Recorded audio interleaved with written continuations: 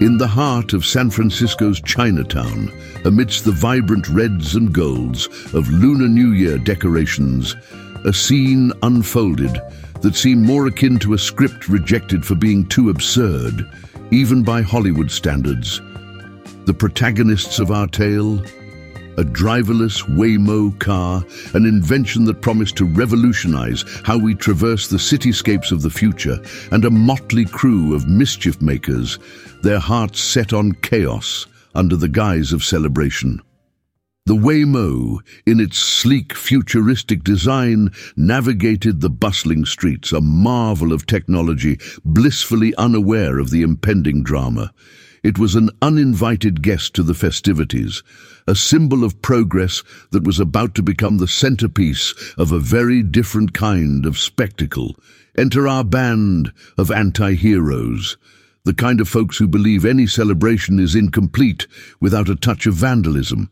They were an eclectic mix of the bored, the intoxicated, and those simply drawn to the flame of anarchy. Their target, the unsuspecting Waymo, which, for reasons known only to the gods of chaos, had become the vessel for their pent-up frustrations.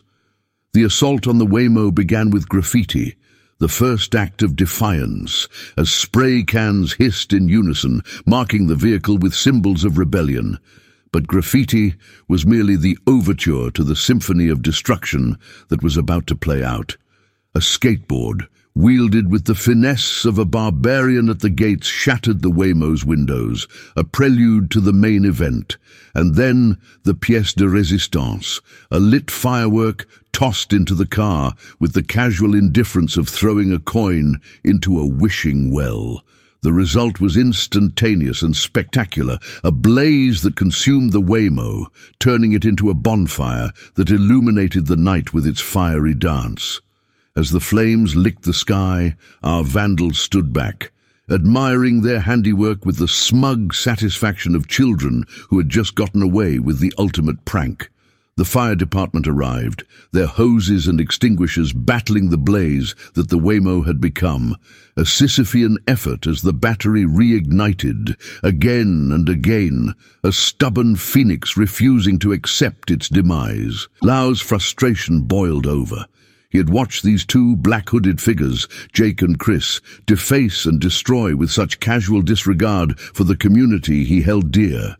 Their laughter and jeers pierced the festive air, an affront to the Lunar New Year's spirit. You think you're clever, huh? No, you're actually just society's little shits causing mayhem under the guise of fun, Lau spat out, his voice sharp with anger.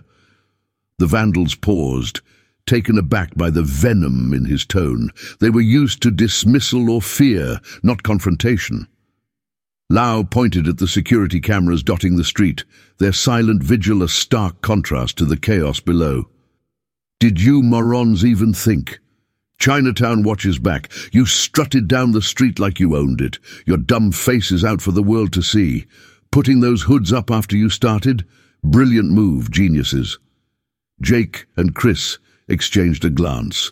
The reality of Lau's words sinking in, their smirks faded, replaced by a dawning realization of the trouble they had invited.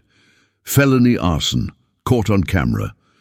Hauling your asses into court is going to be a piece of mooncake, Lau continued, his voice laced with a mix of satisfaction and disdain. You've left a trail brighter than the lanterns in the sky. Think a little spray paint and fireworks show was worth it? The vandals stood silent, their bravado washed away by the tide of Lau's anger and the unexpected accountability that awaited them. The festive atmosphere had been a mask for their actions, but it was Lau's words that unveiled the true consequences of their night's adventure. The aftermath was a spectacle of destruction, a charred skeleton of what once symbolized the future, now decapitated by the whims of those who saw it as nothing more than a toy to be broken. It was a stark reminder of the delicate balance between progress and the chaos that often accompanies it, a balance that had been spectacularly upset on the streets of Chinatown. As the smoke cleared, the city awoke to the consequences of the night's revelry, a mix of disbelief and resignation, painting the faces of those who witnessed the aftermath. In a world where technology promised to lead us into the future, it was clear that the path would be fraught with challenges, some as unpredictable as a car set ablaze during a celebration of renewal and hope. And so, our tale concludes.